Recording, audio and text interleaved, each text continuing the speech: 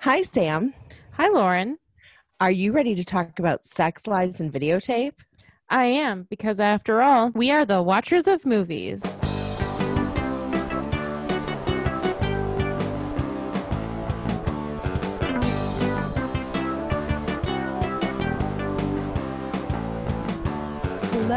Hello. Hello. How's it How are going? Yeah, it's going. It is going. That is definitely a thing that is happening. Did you see that they're like doing a second Space Jam movie? Oh, yes, I saw that. Yes. Did you ever And see the first one? Lauren, the amount that I care for either of those movies is like underground. That's how low it is. I never saw the first one.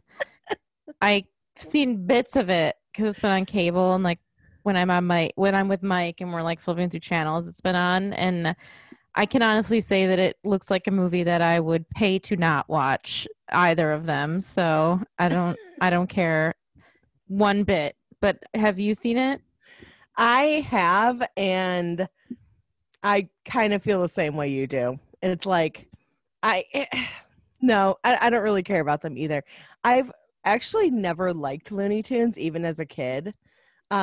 So it's kind of like, why would I watch a movie when I already know that I don't like part of it? And I don't like sports. So I'm like, it's like I don't like Looney Tunes and I don't like sports. So it's like a double whammy of like two things I'm not even interested in. So yeah. Yeah, I think only the Lego movie has successfully combined animation and real life in a way that I accept and really enjoy. But otherwise, like people interacting with cartoon characters, not really my thing. Oh yeah, because you didn't Um, like Roger Rabbit either, did you? correct. Yeah. Yeah. And I like Looney Tunes. I like sports. I think what gets me is the like animation, real life, and just the concept. I don't care about it. I don't know. I just don't care. And I'm surprised that Looney Tunes are still relevant to children.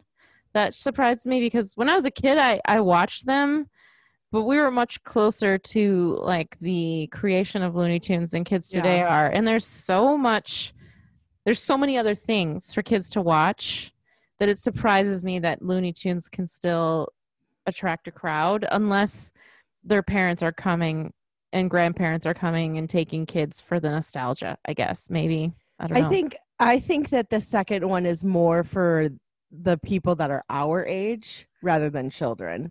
You Oh, know? Yeah. Yeah. I don't think it's I mean I I think it will attract some kids, but I think it's more for us, the millennials.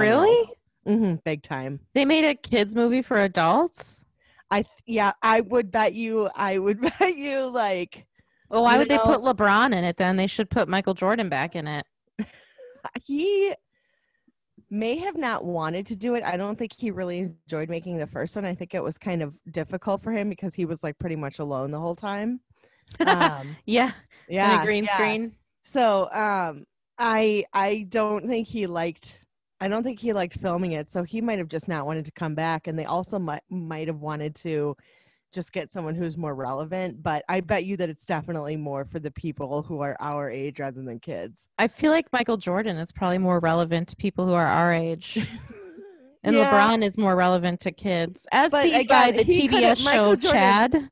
If anyone wants to watch a really funny show, Wait, what? Chad. What'd you say, Chad? Yeah, if anyone wants to watch a super funny show, there's the TBS show Chad is so funny. Mike and I watched it, and there's an episode where he gets counterfeit LeBrons, Nike LeBrons, because Yeah. that's like the hot shoe. Anyway, Oh I yeah, don't know, that's like Lauren. It's an interesting point that you're making. I never thought about it. yeah, yeah. You doing drinking coffee there? I Tea? got some coffee. Yeah. Coffee. Oh I man, I brought some tea out of my fridge and I left it on the counter and I forgot about it. mm, I know. Oh, you also have water. I have Very coffee and interesting. water because why not? Because it's a Why Saturday and I can do not? whatever I want. I don't know. So last night I took a nap, but I ended up like falling asleep at like 10 and I slept through the entire night. Wow. Yeah. That's lucky. I know. I mean, I like I have a tendency to wake up in the middle of the night and like be awake for like an hour or so. So I did that twice.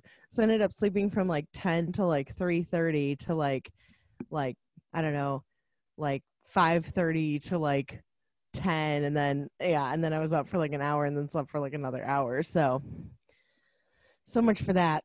But it's 'cause Yeah, I had that's to pretty run good. around. I had to run around all yesterday, and I mean it was like I lost something and I have no earthly idea where it could have possibly gone. And I've looked all over, and I have like friends who are like, well, did you look here? Did you look here? I'm like, dude, I literally looked every place it could possibly be. It maybe has evaporated. I don't know what happened to it. And I decided to rush and get a new one. And last night, and I was like in a really bad mood. I just was like, I just want to get home and chill. And oh, it was terrible. I was so cranky. So, how was your night last night? It was good. I actually also took a nap, a surprise nap. So when I got home, I was like, I'm not gonna take my like do my usual exercise. I'm gonna give myself the night off.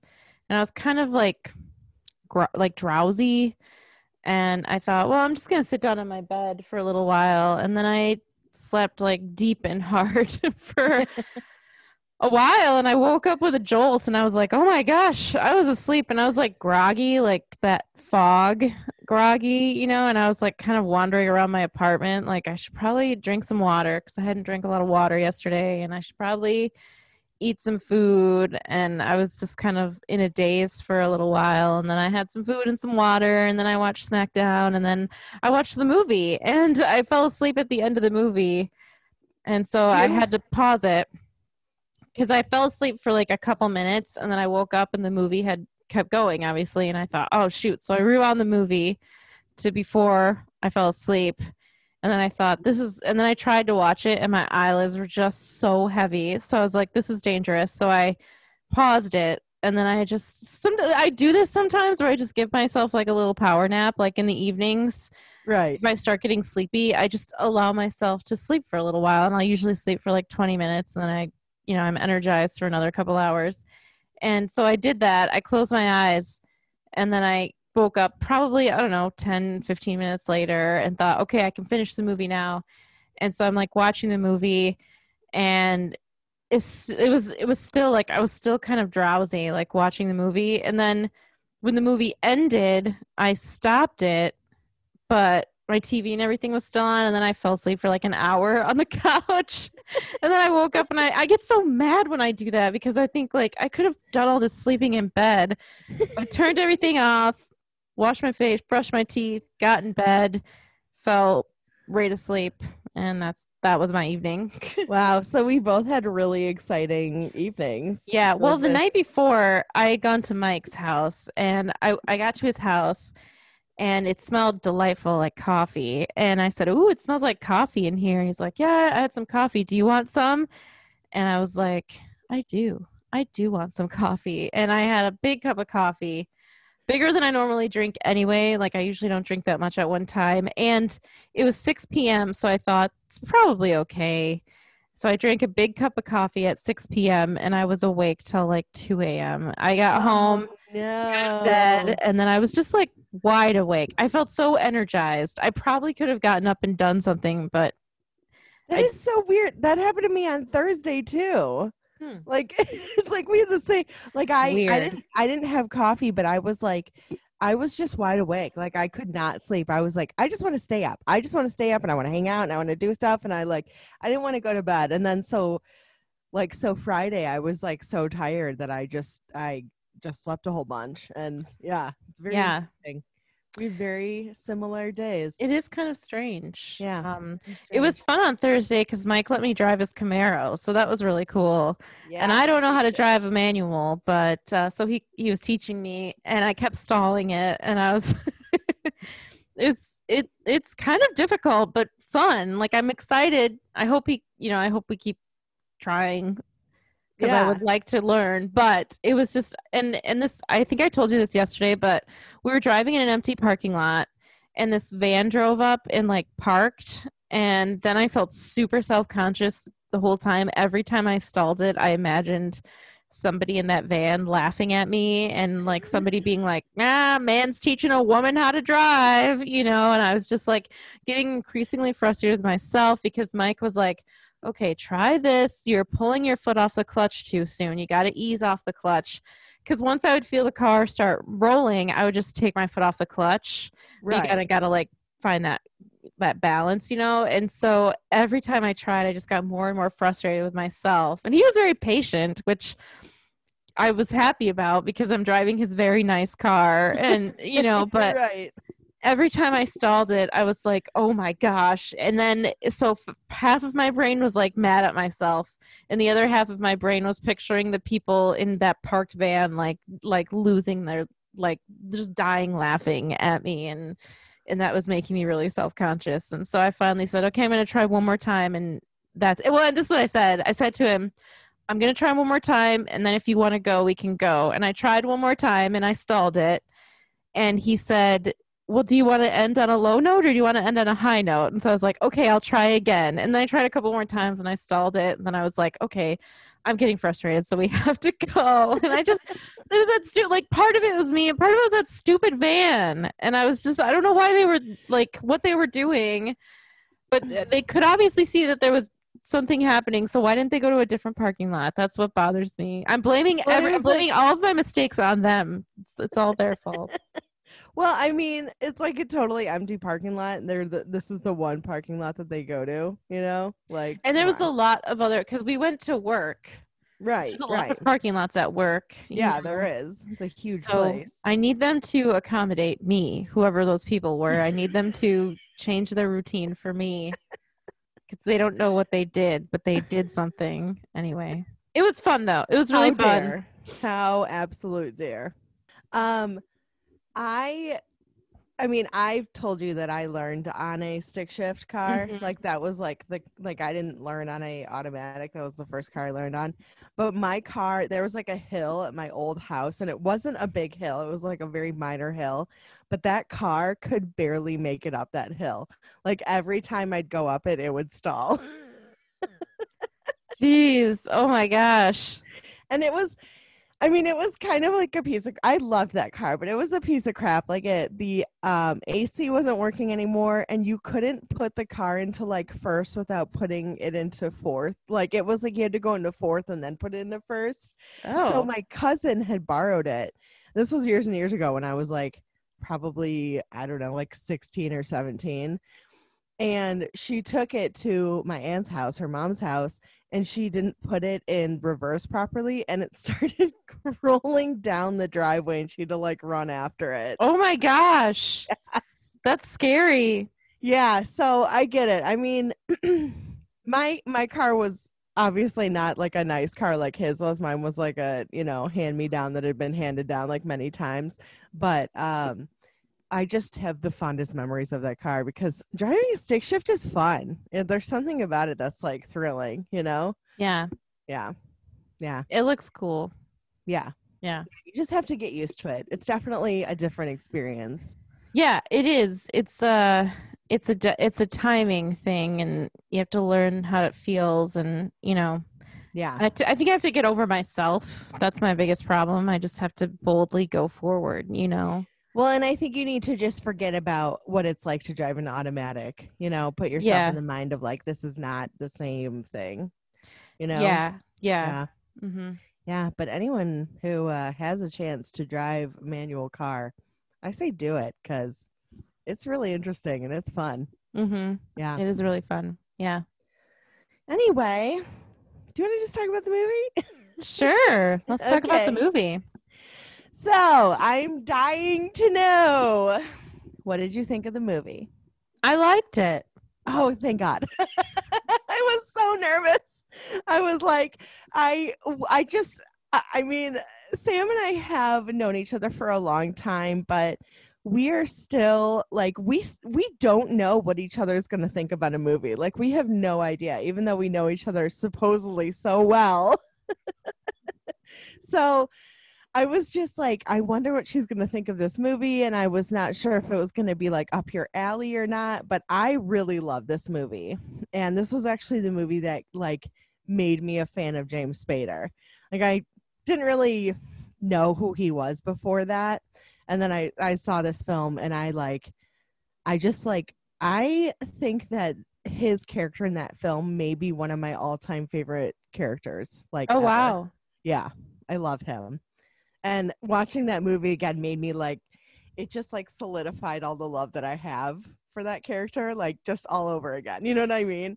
Um, and I was kind of nervous that after being through like my own experiences that I might not like it as I watched it again, but I really like it. I really, really love this movie. I think it's a really great film. Yeah, So, I was kind of like, oh, when I learned it was a Steven Soderbergh film, I was like, okay, that makes sense. I kind of got that. I get that feel now. I see. It's a very talky movie. It reminded me of the movie Beautiful Girls in terms of style, where the locations that they're in are secondary. And you could honestly film this movie with like the actors just sitting on against a black background on a chair. Well, I mean, there's obviously like sex and stuff, but as noted by the title, but right. it's very monologue-y, but it works. And when that style is done well, I really enjoy it. Like Beautiful Girls, the movies, though, they're only alike in terms of style. Like they're very different movies, but they're very like they're a play almost. Like it's like they could be done on a stage. And like other movies like Fences is like that, and that is was a play. So it's just so you can just tell that every line of dialogue was well thought out, and some of it isn't necessarily natural, but I'm not saying that's not a bad thing. It's a very pleasing movie to watch in that regard. I really, really like that style when it's done well. I think Fences got a little boring, but that one definitely was a play. I don't know if this movie was a play at all, but I don't think it was. I think it was written. But anyway, so I like that aspect of it because it's not natural. Like nobody in real life would have these sort of conversations, but they would have very similar colloquial conversations, if that makes sense. And it's like a classier real life, and I like that. And the movie is totally driven by dialogue, which is hard to explain. How is a different movie not driven by dialogue? And I know it when I see it, but I can't explain it except to say that the scenery is totally superfluous. Like it doesn't really matter where these conversations are taking place. You never really see them doing much other than just talking to each other. And I really liked that. I thought this movie was, I didn't honestly expect to see that from an 80s movie. You know, it surprised me. And actually, I was reading the Wikipedia page, and it did say that it kind of started off like the independent film movement almost. So I can totally see that. Yeah. Because it won like Palme d'Or. What? It won the Palme d'Or at Cannes. So it was like a big whoop. But yeah, it's good. I'm not sure how I feel about the ending. I don't know if I actually like. There's aspects of the ending that actually kind of surprised me. Okay. But I did really enjoy the movie. It was good. Good. Mm-hmm. I'm really glad. Okay, yeah, because we were talking about this movie, and I was like, I love this movie. I would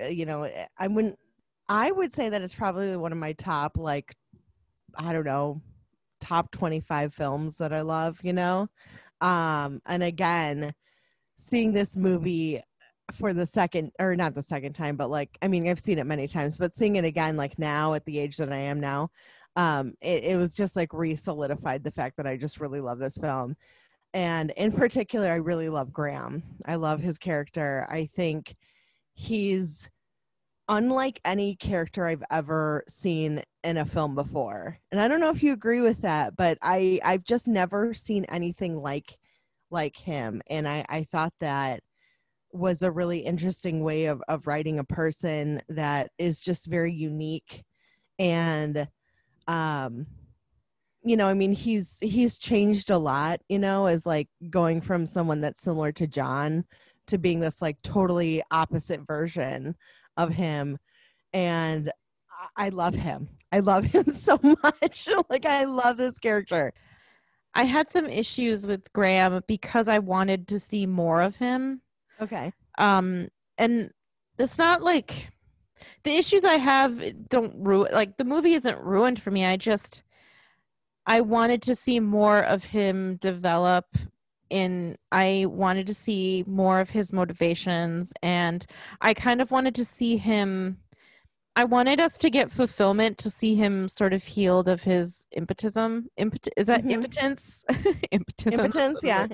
His impotence. Yeah. And I don't know, do you think that the implication is that he was healed of his impotence? What is the impotence implication in this movie? The impotence implication. Do you think he was on the, like, he was getting, like, do you think he got past that when him and Anne had their little talk, or do you think not?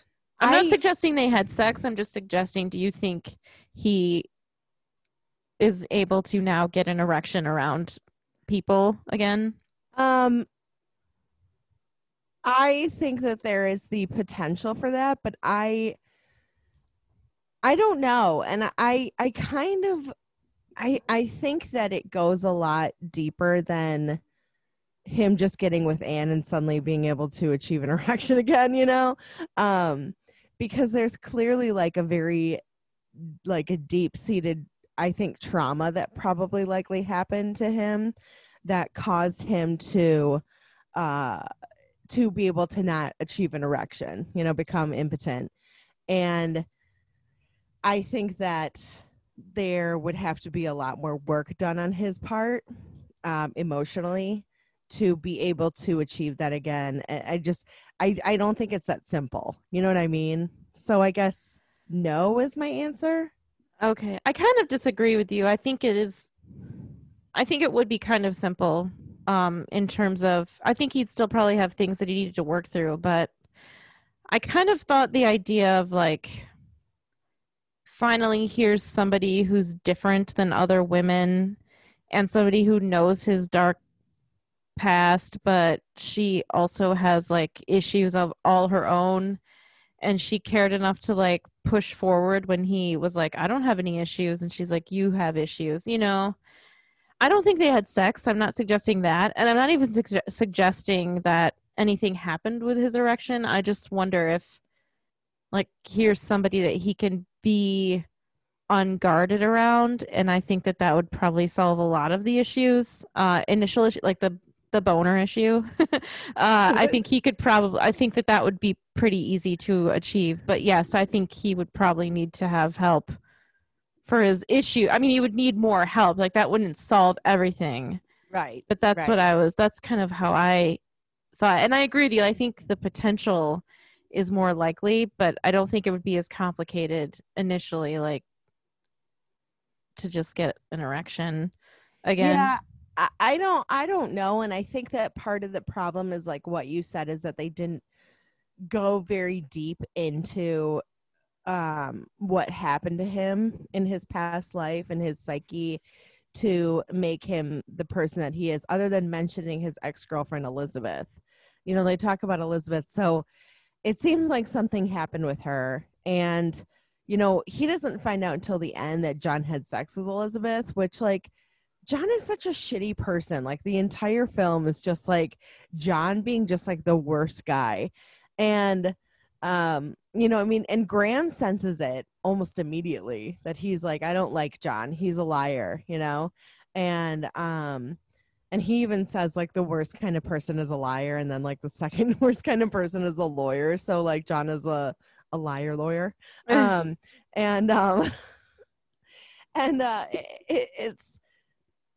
It's like, I think that I would also have to include that that part into him being impotent or not, is as to whether or not finding out that John had slept with Elizabeth, who you kind of assume was like the love of his life. You know what I mean? Like, the way he talks about her, like, sounded like she was kind of like, this is her, like, we're going to be together, you know, we're going to get married, whatever.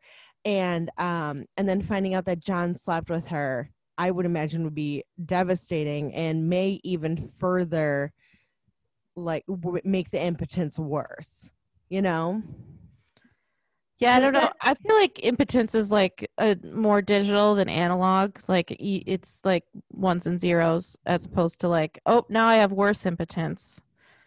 Like I think it's like you have a boner or I you don't know. don't. I guess I don't know if I understand what you mean. Like it's Like either it's up or it's not. I don't think it's like I don't think he's okay. like, oh great, now I have more trauma and I can't like your penis doesn't like bend back between your legs if you like Did you did you ever see the movie French Kiss with yes. Meg Ryan? Uh-huh. Yeah. When she finds a little statue of the Eiffel Tower and she goes, look, this reminded me of you, and she presses down and it goes bloop and it like falls over.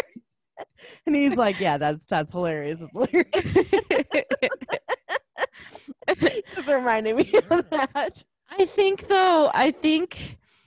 I don't know if I mean at a certain point if you know you have a friend like John, I mean you can almost think like he probably tried to sleep with my girlfriend and if your relationship with your girlfriend didn't work out, you can probably assume that she might have slept with him. I don't think it would be a surprise, especially seeing how John is to his wife. Like he belittled her at the dinner table. Oh yeah. Like he was like, "Oh, it's a little too salty," but other than that, it's okay, you know. And like Graham is like taking something I like about Well, Graham as a no. character. What he says is he's like, oh, this is pretty good. He's like, but normally she puts so much salt in it, and it's just like, I was like, okay. I kind of wanted to be like, you know what, John, go cook your own fucking dinner then if you don't like it the way I like it. You know what I mean? Like, I don't know what to tell you, but you don't have to make me feel bad about making you dinner. You know, so Yeah, he was a like a pretty big jerk, and he was a little bitch. but I like how Graham is a watcher. Like he sees all these things. Like he first arrives at their house and he's asking Anne like really personal questions. And I like that. I like that the two of them, I might have looked too far into it, but it seemed like not only is Graham a watcher, but I think he saw something in her that made him immediately, well, it seems like he's like comfortable around at like asking women personal questions anyway, but he didn't like tiptoe around her. But she also was very immediately open with him too, like pretty quickly. But when he asked her like, do you like being married? Why do you like being married? What about being married do you like? And she like never said like, oh, I love how John makes me feel. I love being in love with him. I love waking up next to him. I love that I get to do life with him and he makes me feel great. He makes me laugh. We have deep conversations. She said like, "Oh, I love this nice house and I love the Mhm. security and he just got junior partner, so that's nice." And I Well, like and that you can see. I have something to say about the security thing too, because I did notice that she said, "Oh, that thing that they say about security, that's true." But she doesn't say it in that it's the security of being married to someone. She says it in that, "Oh, we own this house," and I was like, so she doesn't mean emotional security. She means like financial, Financial. physical security. Yeah, and I noticed that, like, I picked up that right away, and I was like, huh. Interesting. And I Interesting that like she that doesn't mention that. Graham immediately like I don't think it would be easy to hide things from him. Like I think he's one of those people who has like x-ray vision and Yeah. he can see your secrets even when you don't say them, and I think he's a very interesting character, and that's why I wanted more of him, because I'm sure that as soon as she gave her answer, he parsed out exactly what was happening in their relationship. He knows John.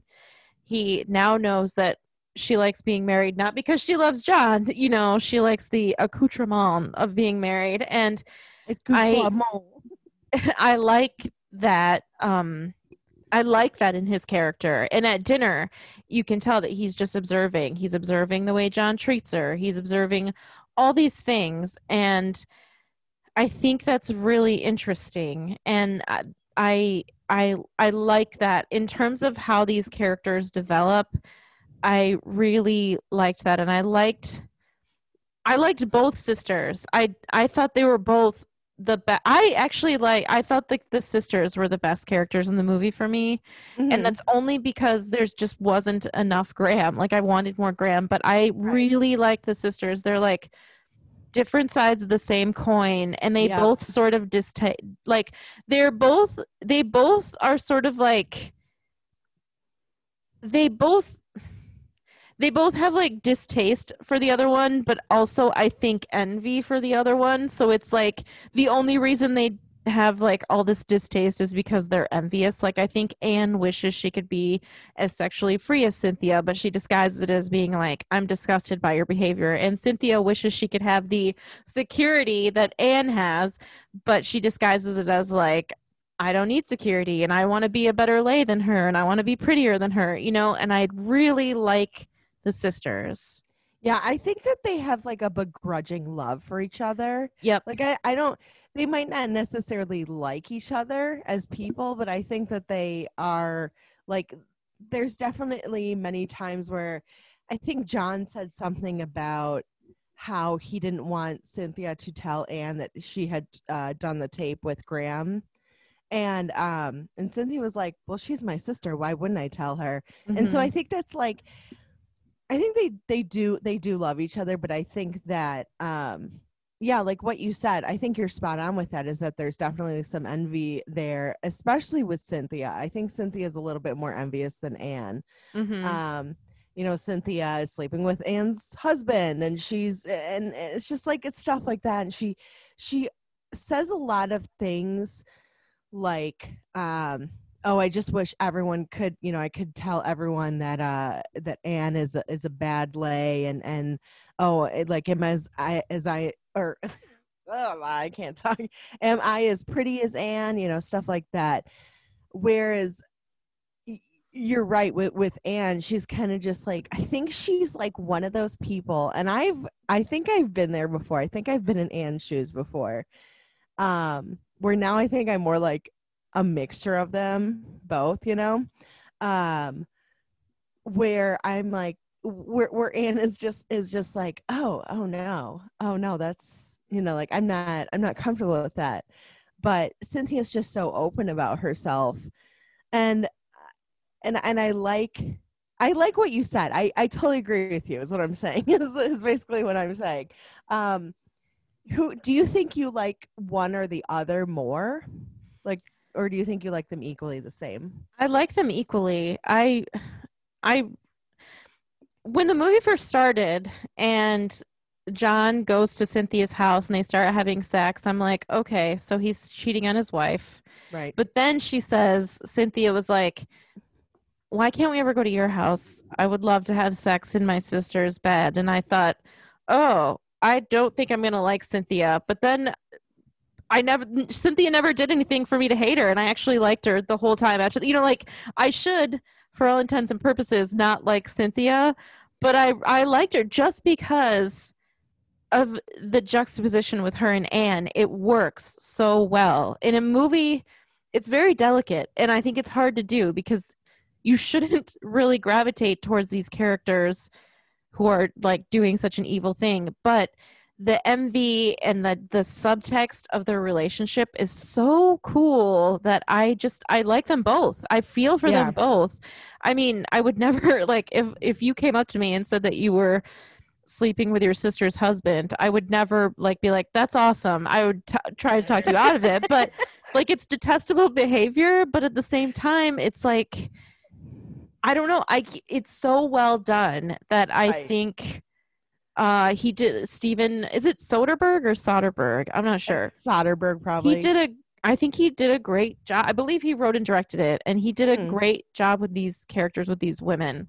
And Yeah. I you know like I think that uh I really I think I agree with you that there's more envy in Cynthia's part, and I think it's because Cynthia has been around the block a dozen times and she knows all the dregs of society and she knows what it feels like to be used and abused, not abused, but like used and abused in terms of like a one night stand or a Yeah. 2 night stand or just you know like she knows what it's like to be treated as an object, And I think that Anne knows that slightly less, but on the flip side, Anne is so sexually repressed that she doesn't think she's missing anything. Like she Right, doesn't even right. care about sex because she's so repressed. And so that's just as like pervasive of a thing as being oversexed. If that's the Right. right, you know? No, I think like what you said before, they are two sides of the same coin. And I have something to say that I think that part of the reason you probably like Cynthia and part of the reason I like Cynthia is that she's like not she's never desperate about like being with John or anything. She's always like, "What do you think? I just live for these moments with us?" She's like, "No, I don't care whether you stay or you go." She's like, and then there's like other times where she's like, "John, come over now," and then like it's done. Like they finish having sex, and she's like, "Okay, you can leave now. Bye." Yeah, I Yeah. almost think like I almost feel like John is also superfluous to her life. Like I feel like she's sleeping with him to get to her sister. Like to Oh, get I 100%. Yeah, don't think she like I feels don't think anything she for cares John. about John at Yeah. all. Yeah, He's just a pawn in her like envy and her like psychological thing, you know. Yeah, absolutely. I Mhm. totally agree with that. I think that she, um, yeah, like what you said is that I don't think she gives a crap about John. I don't think she cares about their relationship. I do She like doesn't how want she to spend treats time with. him. Well, yeah, I mean, she doesn't want to Yeah. spend time with him other Yeah. than to have sex with him. Mhm. And so it's like I think the like John is essentially a vehicle for her to get off, like literally, get Mhm. a vehicle and get off, get in. Anyway, I did not intentionally make that punny, but anyway, um, and yeah, and I think if he like, I think if it came down to it, she would just ghost him if she wasn't, you know what I mean? Like I think she'd just be like, "Oh, yeah, you're actually divorced from my sister now, so I don't care about you anymore. Bye." Yeah. Yeah. Yeah. Um so I have a question for you. Do you think that Anne opening up to Graham was kind of like the first time she's really opened up to anyone in a while? When after they'd Like gone other than apartment the hunting? therapist? No, no, like in the beginning, like when they're out to dinner or lunch or whatever and he tells her that he's impotent. Like I don't get the feeling that she's like has a lot of intimate conversations with John. He seems like he's pretty one-dimensional. Like as a person. I'm not saying as a character. I'm saying like he just, like I mean, I'm sure you've met people in like before like that where you just like you kind of like meet them and you're just like I just don't feel like you have a lot going on. You know what I mean? I just get that impression from John that he's very much like it's about him, it's about himself, and that's it. And anyone else is just part of because towards the or at the end, do you think that he gets fired at the Oh, end? I think so, yeah. Yeah. Cuz like the the client that he had pushed them off twice. If I were him, like or if I were the client, the first time it would have been like, okay, things happen, I get it. The second time it would have been like, okay, so this is becoming a pattern, and now I'm gonna go find someone who actually has the time for me. Yeah. Yeah, I think he definitely, if not got fired, he definitely lost being a junior partner, which Oh, for sure, for sure. um Yeah. yeah, I do feel like that. So they went out to lunch after they were apartment hunting, and I thought it was interesting that she said, "Can I tell you something personal?" And then she told him that she didn't like, what's the big deal about sex? I don't care about sex. And she had just said that in therapy. Like when the movie opens up, we see her talking about that in therapy. And that kind of goes hand in hand with like they saw something, Anne and Graham saw something in each other or felt something in each other that made them more open. And I did get the feeling that she had never told anybody that until she told her therapist that, but she never would have told her husband that, and I think I like that you see her. I think she's telling her therapist that she like, oh yeah, because the therapist is like, well, how's the house guest? What is that like? And she was like, no, he ended up. I didn't mind him because I thought he was going to be like John, but he's not like John at all. And I think that was refreshing to her. And it seems like she seems like a very lonely person. She doesn't have a lot of men in and out of her life. So I think probably her view of men is very skewed to John, you know? And so oh, go on. No, I think she saw something in like a refreshing conversation, like conversational partner in Graham, and that's why she opened up to him. And I thought that was really interesting that they went there so quickly, talking about sex, and then him talking about him being impotent. But I don't know, they saw something in each other, which is never fully explored, but I like it that way, you know? Yeah, and well, I think they're kindred spirits. They're both had their, own issues with intimacy. But I think it's a very indicative of how how John and Anne's marriage is, by saying that she was relieved that Graham was not like John. Yeah. That's sure. kind of like a huge, I mean, if I was a therapist, I'd be like, whoa, do you realize what you just said?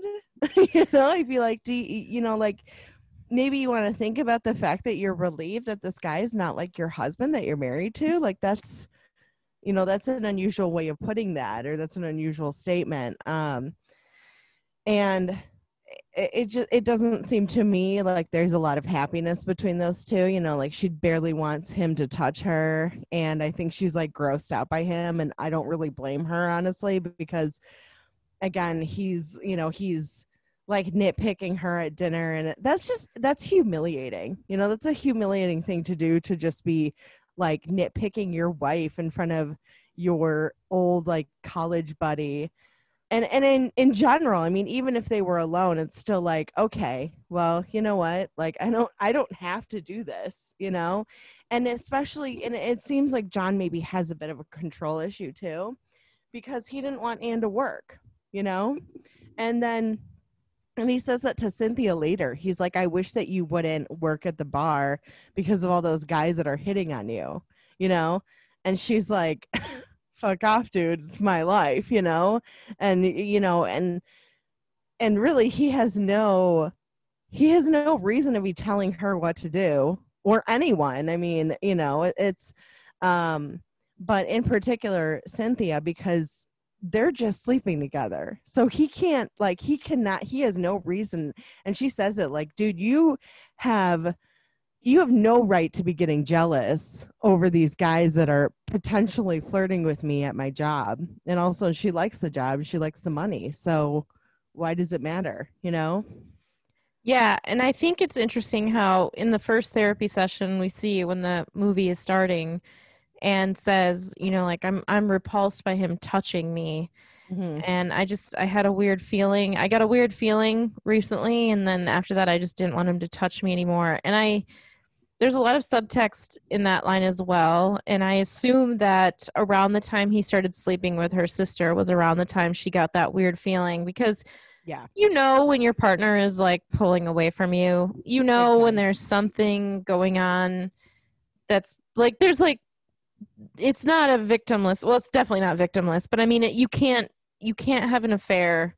There's no such thing as a secret affair, because even if they don't know what you're doing, you can still feel what I assume. I've never been in the situation, but you can still feel like something isn't right, right. Like, you're definitely, your closest, your intimacy, not necessarily just sex, your intimacy would be affected if one of you was having an affair with somebody else. So my assumption is there was something that happened, or around the time that he started sleeping with her sister, she felt that shift, like more than usual, and didn't want him to touch her anymore. And I think that that's such a sad line. And then later when she confronts him, John, just such a jerk. He's like, he turns it back on her. Like, she was like, on Monday I called and you weren't in the office. Where were you? And he's like, Monday I had a late lunch. And she's like, are you having an affair? And he's like, oh, I have a late lunch and suddenly I'm having it. Like, he turns it on her every time. He was gaslighting her. Mm-hmm. Yeah.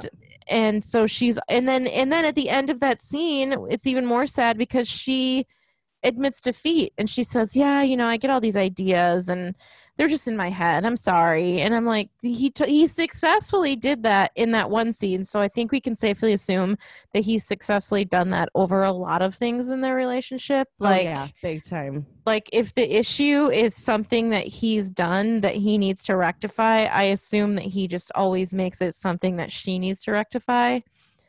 And I think that's probably why she's so sexually repressed, and probably why she says later in the movie that she doesn't think she's ever had an orgasm, because she's too busy holding all of these wrongs that he's done but thinking she's done them. And then she like personifies them by telling her therapist that she's worried about like garbage, like filling up the landfills, and she's worried about starving children, and so like all these things that are out of her control. And I think it's a really interesting and sad, but done in a really good way, character.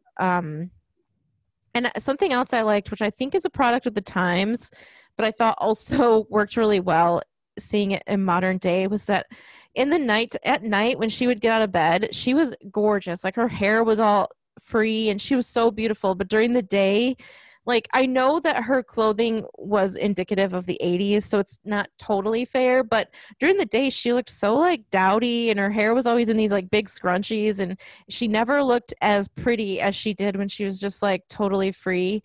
And I really liked that, and I think that that's something that time even worked even better for, because I don't know if that discrepancy would have been quite so vast in 1989 when what she was wearing would have been the height of fashion.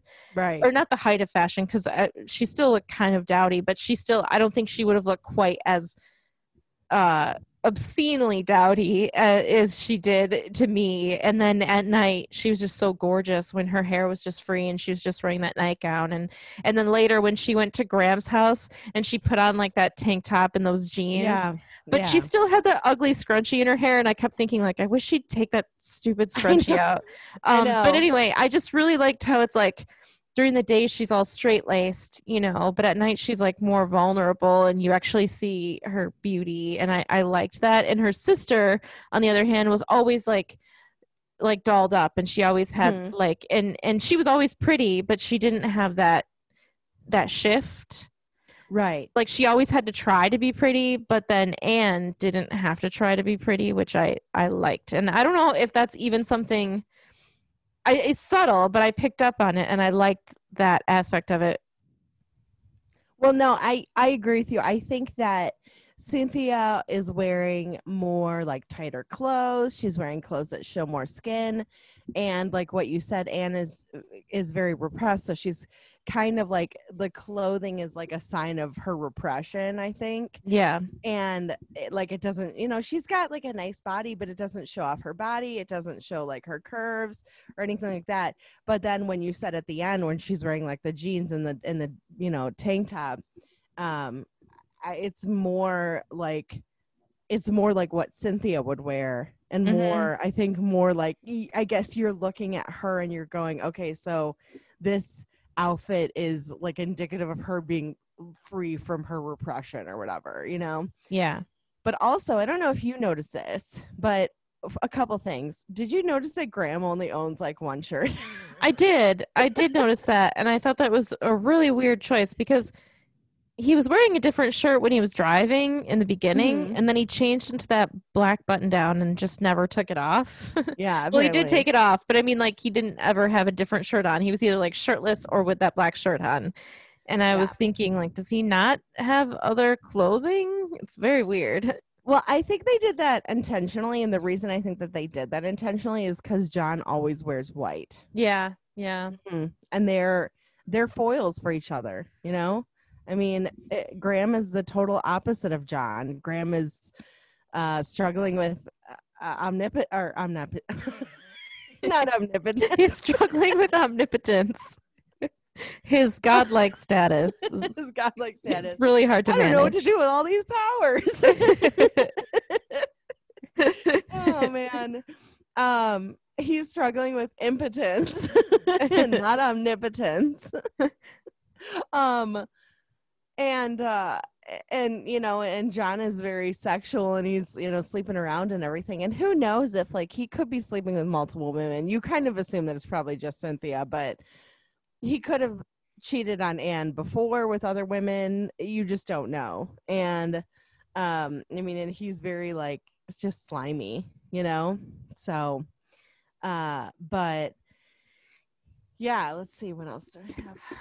I did have a question for you. Okay. So nothing really happens to make Anne think that John is sleeping with Cynthia, so I don't really get why she asked John if he was sleeping with Cynthia. When she woke him up at night and he was like gaslighting her, as we talked about, she said, "Are you sleeping with Cynthia?" And I thought, why would she, like, where would that come from? Is there something I missed? Is it just because she's jealous of her sister and she feels unsafe? Like, I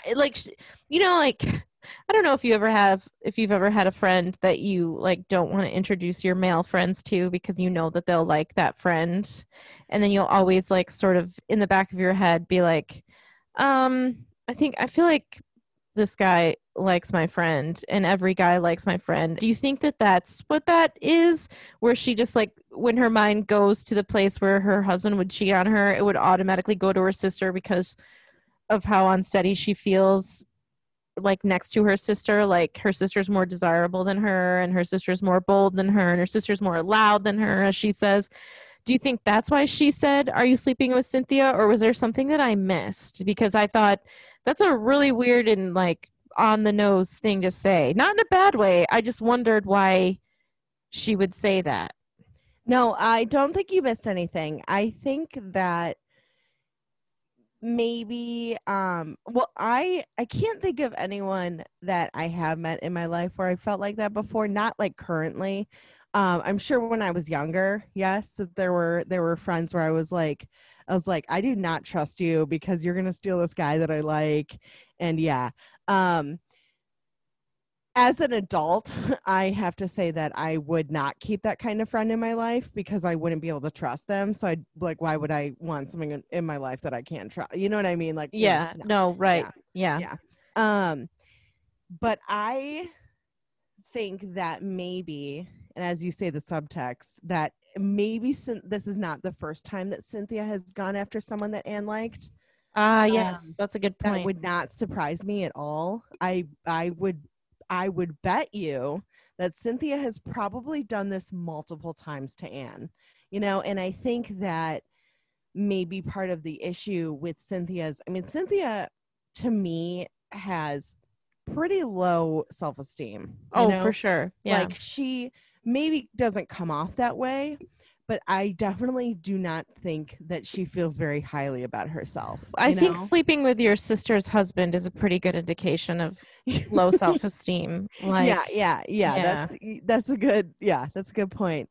So and she kind of always talks jealously about Anne and everything like that.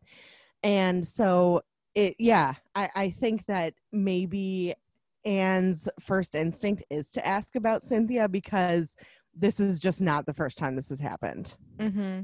So no, you didn't miss anything. I think it's just an implication. It's implied. Yeah. No, I liked it. I liked it because I can see it. I can see like that one woman in your life that you kind of feel like inadequate around, and that one woman in your life who you're like, she's everything that I wish I could be, and so why wouldn't this man want to be with her? And that's in reality, like, obviously, like, men are humans and they're attracted to some people and they're not attracted to other people, and you can't just like assume that somebody wants to be. And I think if the tables were turned, like, men probably have that man in their life where they're like, I don't want to introduce my girlfriend to this man because this man's, so I think that most people have that person at some point in their lives, maybe when they're younger, like you said, or maybe always.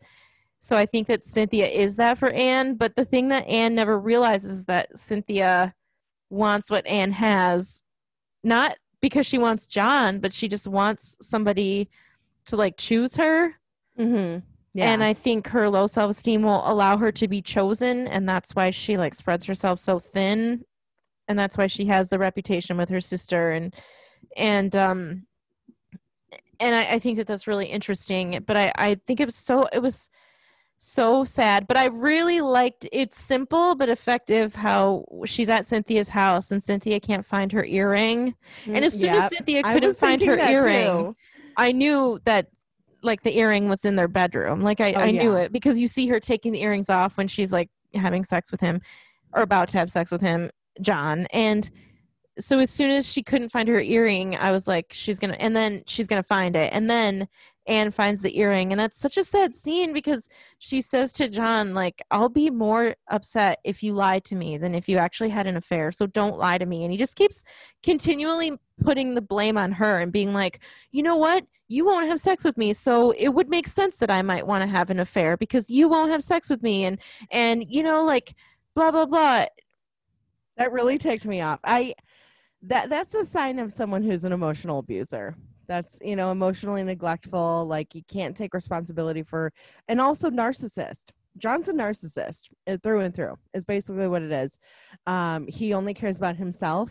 He cares about what's going to get him off. He invites Graham over without asking his wife, which, like, I would be so mad if my husband was like, by the way, this friend that I had is going to come over and stay the weekend. I'd be like, this is my home too, and you didn't even ask me about that. I'd be like, this is fine right now because he's on the way and there's nothing I can do about this, but the next time you do this, you better ask me first, because like, that's not okay.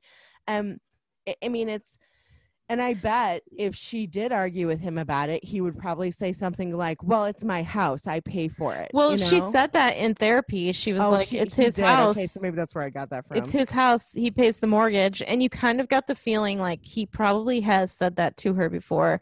And even worse, like he asked her, like before the movie even, like before we even see, the therapist reiterates that John asked her to stop working. So she doesn't have a leg to stand on if he uses that argument because she's not even making money for the household. So that's pretty cruel, pretty terrible. It's not an equal partnership in any means. And you can tell by the way she says it and by the things that happen that he has probably hung that over her head multiple times. Like, oh yes, this is my house. You like all these nice things. Well, what do you think pays for them? And that's exactly why he wanted her to not work, so he could hold that over her head. Right. He's not a good person. Yeah. Well, he's not a good person. He's sleeping with her sister. Well, I know, but in general, I mean, just how he treats her, he doesn't care about her. He doesn't care about how Anne feels. Mm-hmm. Anne has never had an orgasm in all the time that they've been together. Yeah. I was kind of happy that he saw that video where she said, I don't think I've ever had one. And I was like, there you go, John. How does that make you feel? Yes. You're selfish in life and you're selfish in love and you're selfish in sex and you're just a selfish, terrible person. And which is sad because I like Peter Gallagher a lot. And but he plays an asshole really well because he kind of has like a preppy face. He was in a couple seasons of Grace and Frankie, and he was such a sweetheart in that show, but like this, like, spoiler alert, are you ever gonna watch it? Probably not. Okay. He ends up getting arrested for like tax evasion, even though he's a pretty nice guy and he's really understanding. So you do like his character, but then he's like, don't worry. Like, he's married to Jane Fonda, and he's like, don't worry about it. Don't worry about it. I got lawyers. And I'm like watching this movie and I'm like, he's rich. He's got money. He'll be out of prison in like no time. Plus, it's like white collar prison. So all he's gonna do there is like play pool and have like a great like night's sleep or something. You know what I mean? Like tax evasion doesn't even seem like that bad of a crime. Like no. I mean, I think that Wesley Snipes went to prison for tax evasion. Yeah, nice. But you're right. It's like overall, I mean, like, you're not committing fraud. You're not embezzling money. Like, you're not murdering people. You're not raping people. You're not kidnapping. Screwing other people over. You're just not paying your taxes. Right. Like big whoop. Like, oh boy, tax evasion. Like, you're a hardened criminal. Good job. I know. Yeah. And he's like, so not worried about it. And it turns out that he had like $20,000 hidden in like his couch, and so they like tore open the couch and like and all this. Anyway, it's. I don't know if you will ever watch it, but I would highly recommend that show. I love it. I think it's very funny. Yeah. I really like Jane Fonda too. So anyway, but yeah, so I he I've seen Peter Gallagher play more sweet characters than I've seen him play evil characters.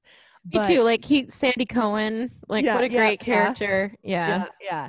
But It's yeah, no, iconic. John is Yeah. just through and through, just a total piece of shit. Like he's a dick, you know. Yeah. So, Yeah. ugh. And he's not even conflicted about what he's doing. Oh no, And I think that that's that's why I think he's a really, narcissist. I He doesn't really even think the care. characters in this movie are very well done. As a like, still, there's always an addendum that I wanted more Graham. I wanted to understand him a little better. But what we saw of him, I liked. And it was enough. I just wanted more. So maybe it wasn't enough. I don't know how to exactly say it, but I thought all the characters were really well done in this movie, and that's hard to do, I think. But I guess it's a testament to why I liked it, because it's well done. Yeah, I think it's very well done. Again, it's a movie. I mean, I don't know how you feel about this, but it's a movie that I've really never seen another movie that's like this. You know, I think Yeah. it's very unique. And I think that the thing that makes it so unique is Graham. And I think that we should start talking about him because we kind of talked about the other characters. We got into, you know, John and Anne's psychology and Cynthia's, but Graham I think is a very interesting. I think he's I mean I love him.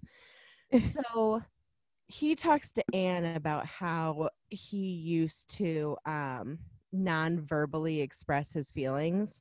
Do you think that meant that maybe he got like violent? Like maybe not physically violent towards people, but like maybe like throwing things or something or breaking That's stuff, you know? that's how I saw it in. I could see one of two ways. My initial reaction was violence. Maybe Like violence physically toward. violent towards people or like, well, I'll let you finish. My bad. Go ahead. Yeah, no, my initial thought was violence towards people. Like that's maybe why Elizabeth and him didn't work out, because he was abusive, but that seems so extreme. And I don't think we could root for a situation where he used to be an abuser unless the movie was about his like redemption from abusing, and the movie is not. Right. So I think probably more likely is like punching walls and breaking stuff. But I also thought silent treatment is That's also that's pretty what I thought terrible. too. It's almost worse. Like I would rather have someone punch a wall than give me the silent treatment, even though I think punching a wall is It'd be pretty pretty bad. terrifying. Yeah, I would be really scared. It would be Yeah, I would awful, be. but Yeah, I kind of agree with you, but I don't at the same time. Just because punching a wall sounds like I'd be like, am I the next person that they're gonna punch or thing that they're gonna punch? You know? yeah.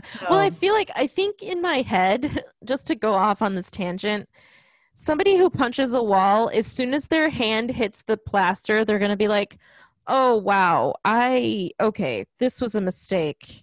I'm not like minimize. If I saw like if my partner punched a wall, that would be very, very scary. But I don't know how to handle the silent treatment, because I fill that silence up with talk that suddenly makes me the bad guy. see, this is exactly what I mean by it being abusive behavior. That it's like abusive behavior is making themselves the victim and Mm-hmm. you being the bad guy, even though that it's not true. I Yeah. mean, I am curious as to how Graham would non-verbally react to things, and he seems so gentle now, you know, that I guess it makes more sense that he might be more like the silent treatment type, you know, rather than the violent type.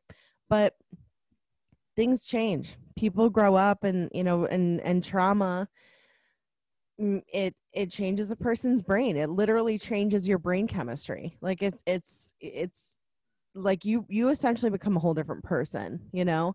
And I think with Graham that could make a lot of sense as to maybe why Elizabeth had strayed, because she was like, I feel like I can't talk to my boyfriend because either he won't talk to me or he gets pissed off and he punches a wall or he, you know, breaks things or whatever. Because he did say that it would scare people. So that's why I was thinking it was probably more violent. Yeah, I bet. Than I think not. you're right. I think it probably is more violent. Like I can't see him being physically abusive to someone, but yeah, I could see him like being a punching wall type.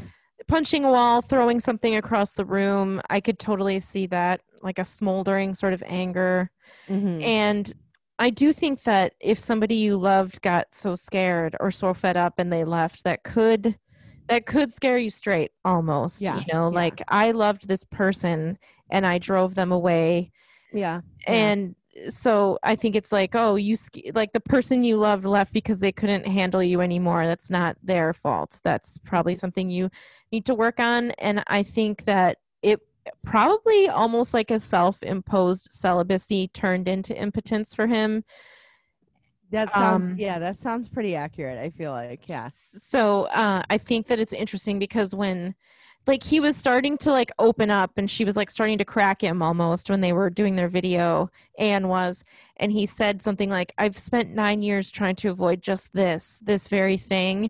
So I think he like, much like her, he didn't want to be raw and vulnerable in any sort of way. So he just shut the sexual part of him down because we learned that's how he connected with people.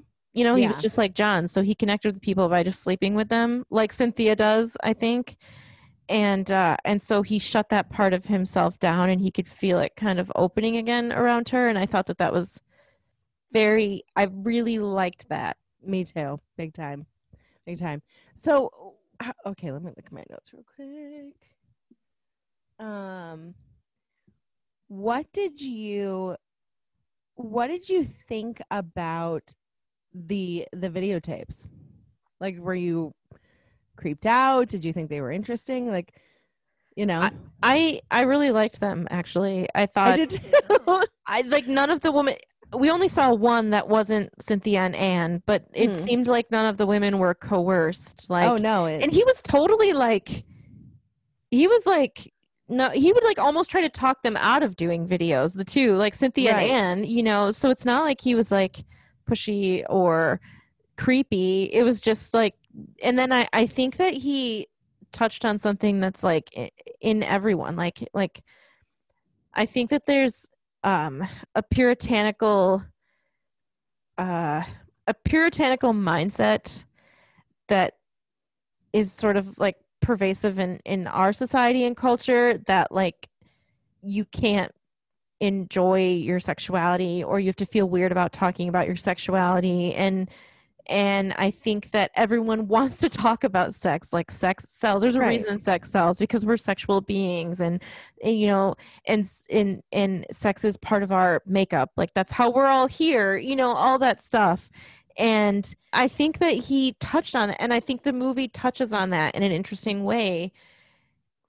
And I think that everyone wants to sort of talk about their sexual experiences, and I think, and I don't know a better way of saying this, but I think women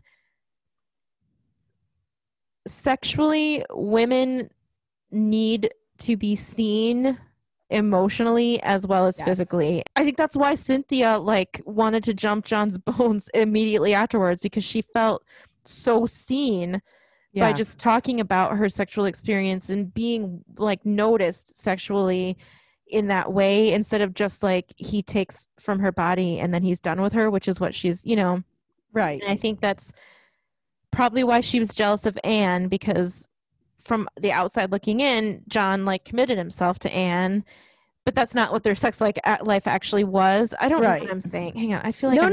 I think you're making good points. I totally agree with you, because after Cynthia does the tape with Graham, they leave, or she leaves, and it's just like a quiet, very intimate moment. There's nothing is said, but there's like, it's nothing is said, but yet so much is said, at the same time. And then he's watching it later, and he seems like he's getting emotional over her tape, which I was curious as to, maybe, like, I guess I was curious as to what you thought about that, like why he was getting emotional. I think that's one of the reasons I like Cynthia so much, because I think he he sees how, like, she probably doesn't let people, she definitely doesn't let people see how raw she is, because Mhm. we can see it in the way she treats John, where she's like, okay, I'm done, you can go, things like that.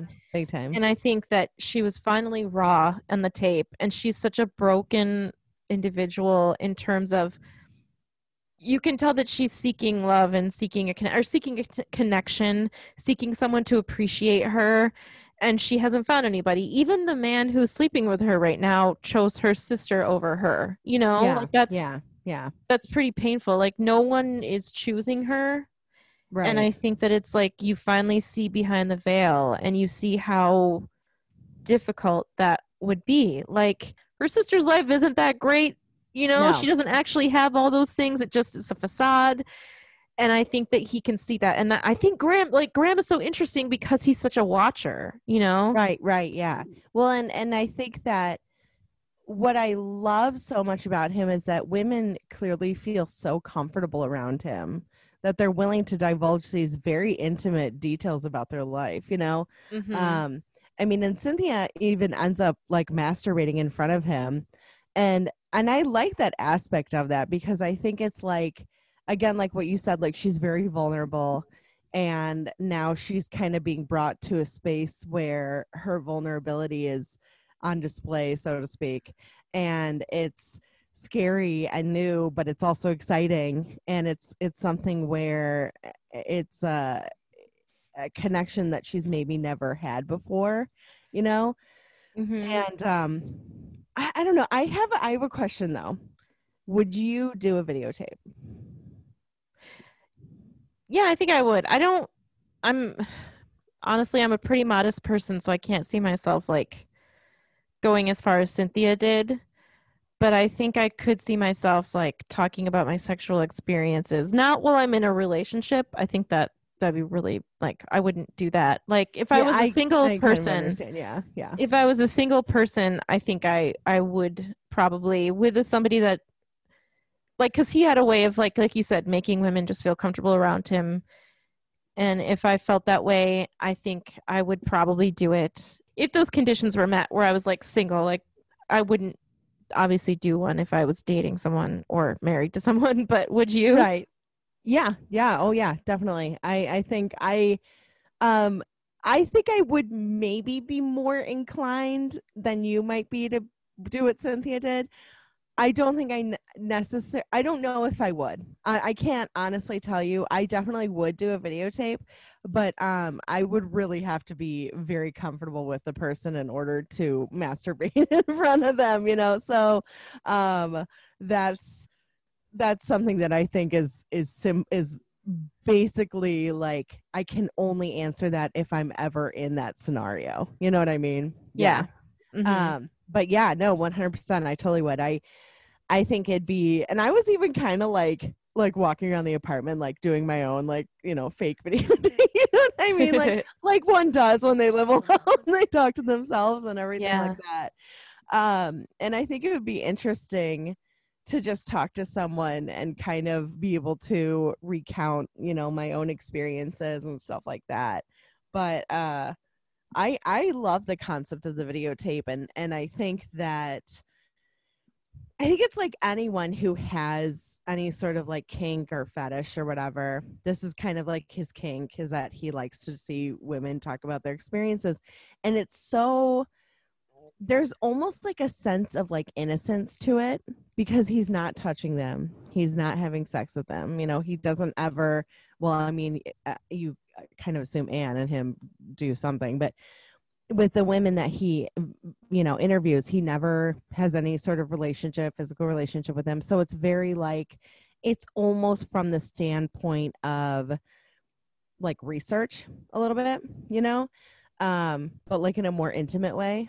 And I just love Graham. I think Graham is just such a great character. Like, and I, like, after I watched this movie, I was like, I just love this character so much. And I mean, I'm not kidding you. I became obsessed with James Spader after I saw this. I was like, anything I could get my hands on. It was like the Michael Douglas thing. As soon as I saw a Michael Douglas movie, I was like, any Michael Douglas movie, I will watch it.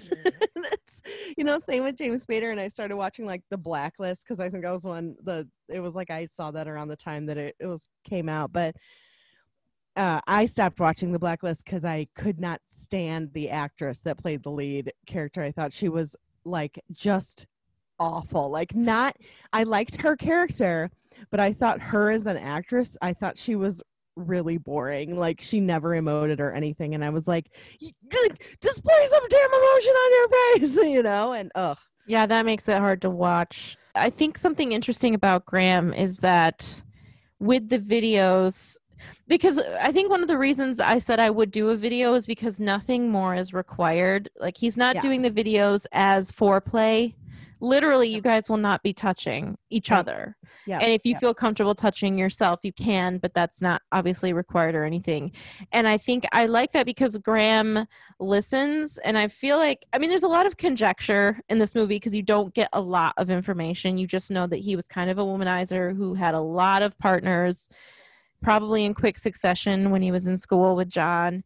And because they said that John and Graham were a lot alike. Yeah. And he said something about like Graham like holding sessions at like private sessions at the Catholic Church or something, which I thought was a euphemism for like hooking up with girls. Oh, I thought it was like making fun of the church, but like in a separate part of the church while mass is going on. Oh, see, I thought it was like hooking up with girls in a separate part of the church while mass is going on. I guess that makes sense too. I guess you could go either way. Really. Anyway, so my assumption that I make about his character is that he was not a good listener at that time, much like John is not a good listener, and he was not intuitive at that time. And wait, can I say one more thing before I forget? I think John is in a state of arrested development. Oh, sure. Yes. And I think that Graham has actually grown and changed and taken the things that have happened in his life and have learned from them. Whereas I think John is I think John's always going to be the way he is. I can't see him changing. But again, John is a narcissist. Narcissists do not change. They remain the same. That is, so I think I think people change if they want to change. Yeah. And what was like, somebody told me once that they learned something in therapy, and that was like, things work for people until they don't. Mm-hmm. And I think that that's true. Like John's life is working for him. So yeah, he probably will never change, but Graham's life stopped working for him. And that's why he changed. So I think that I believe that people can change, but they can only change if they want to change. Like a narcissist can change if they want to change. But I don't think John wants to change. I'm not sure about that because narcissism is a mental illness. So, but you're not wrong though. I guess if they, they seek actual therapy or, psychiatry or whatever, they could. But the thing about narcissists is that they don't think that they're narcissists and they don't think that there's anything wrong with them. So I just can't see John changing.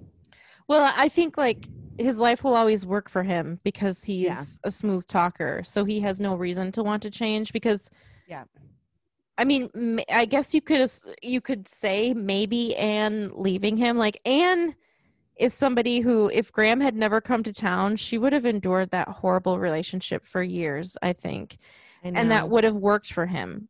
He could treat her however he wanted because she just takes it. Yeah. And it took Graham. She has nowhere to go. She doesn't have any money. Well, yeah, and she's secure. She's not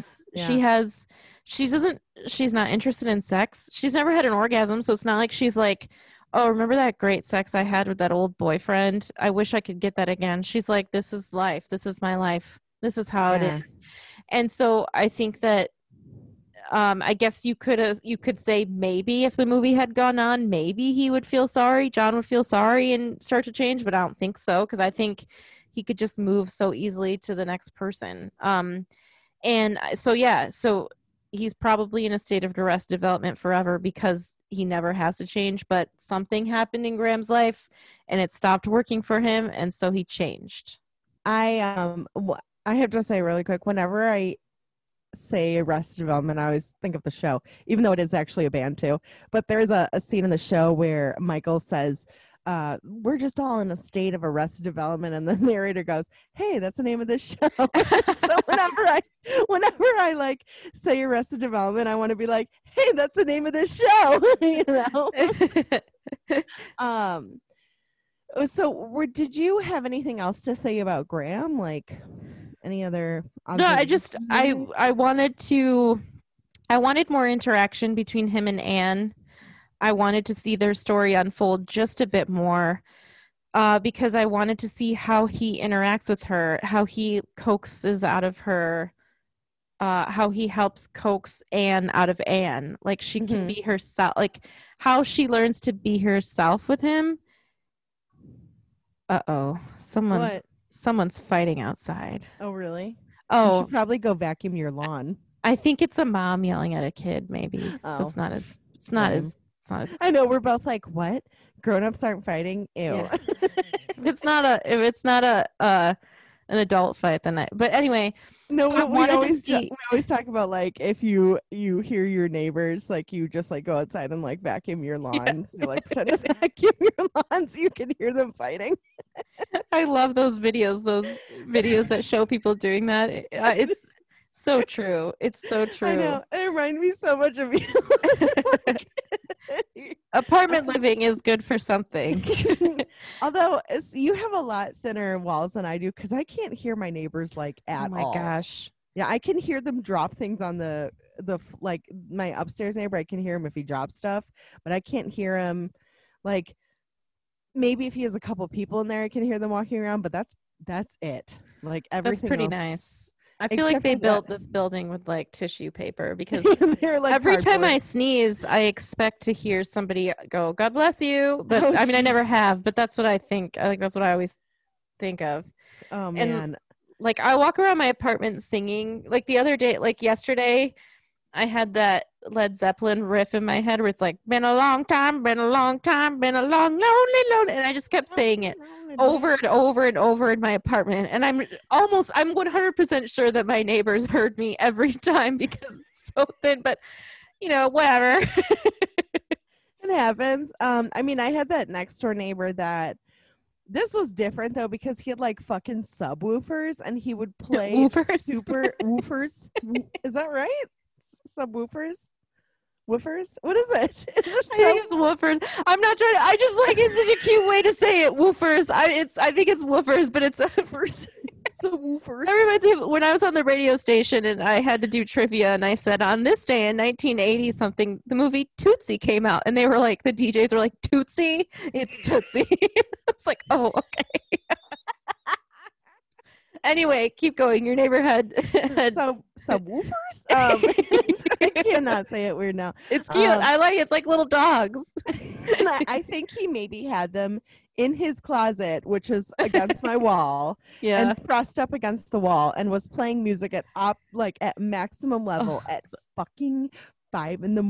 And that's awful. I have never felt more close to murdering someone than I in my like. I legitimately was like, I have a big knife and I'm gonna go over there and I'm gonna threaten him, and if he doesn't shut up, I will stab him in the face. And I was just like so irritated. Like I was like, I like even went over there. So it'd be like 5 a.m. and I have like these, like, you know me, I have like these huge like fucking industrial like sized loud ass fans, and I love my fans, and so I always have them going, and I could hear the bass over the fans and I couldn't sleep, and so I was getting like more and more enraged, and I even went over there, and I don't know what they were doing. They were having like a cologne party or something, because it stunk like cologne. It was like it was like a cologne party. It was like half a dozen like shirtless dudes that were just like chilling and hanging around. What? And, like, yeah, and it was like 5 a.m, and the guy was like, hey, do you have a boyfriend? Do you have a husband? And I was like, yes, I have 13 of them. Leave me alone. You know, and I was so, oh my gosh. And I got really freaked out because he knew where I lived, you know? Yeah. He knew, like, because I was going over there and saying, shut the fuck up, dude. I mean, I was a lot nicer than that. But yeah, he was like hitting on me, and he's like, "Oh yeah, I'll totally turn the music down."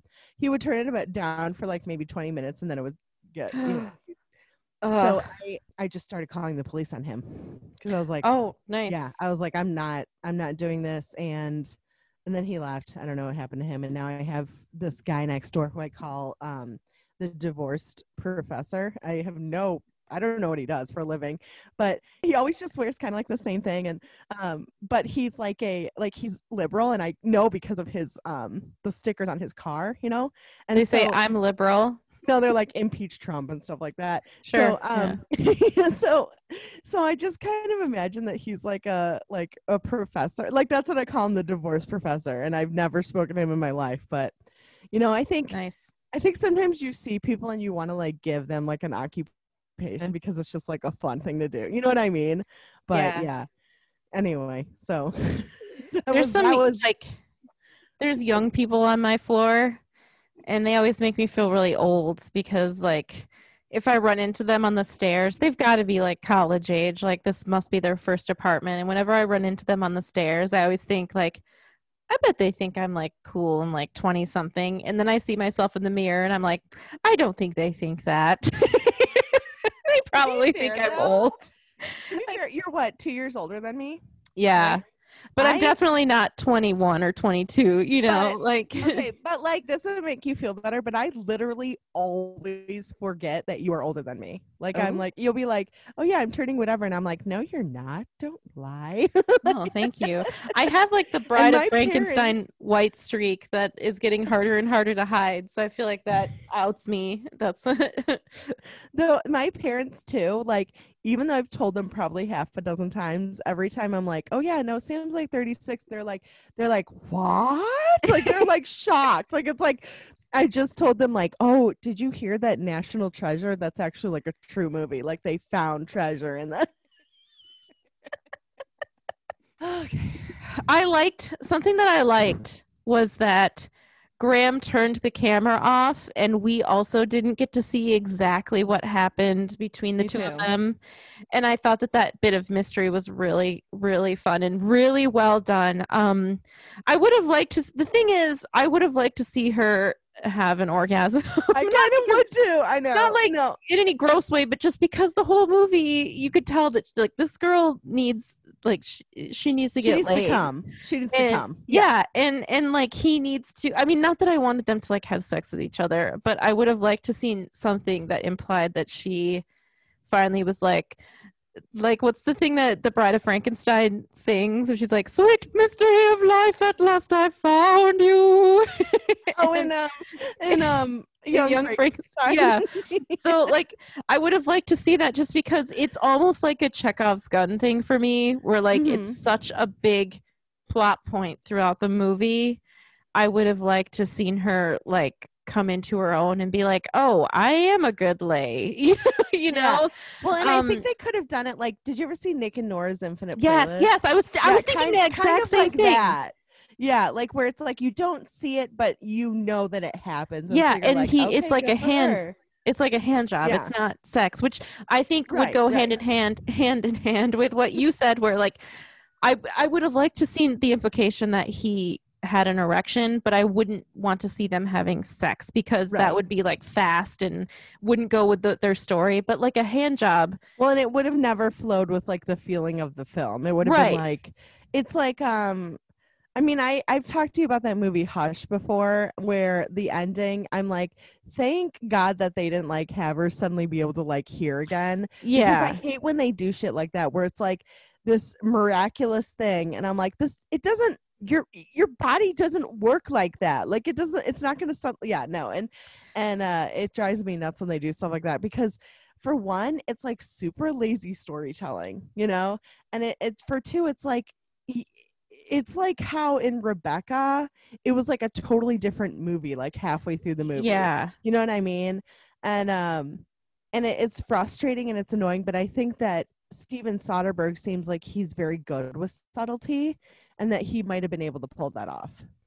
I know you. I understand where you're coming from about wanting to see Anne have an orgasm, and I do agree with you, but I really liked that it was just all implied, that like especially when she is like touching his face and then like putting her hands like on or his hands on her face. It was very, very intimate without having like the necessary like aspect of it being like erotic or something like that, you know?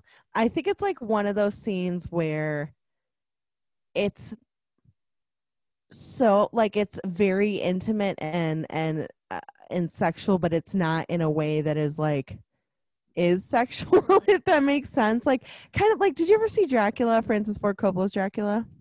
No, No, damn it. There is like the sexiest non-sex scene I have. Like it is hands down probably my most favorite like it is non-sex hands sex down. scene.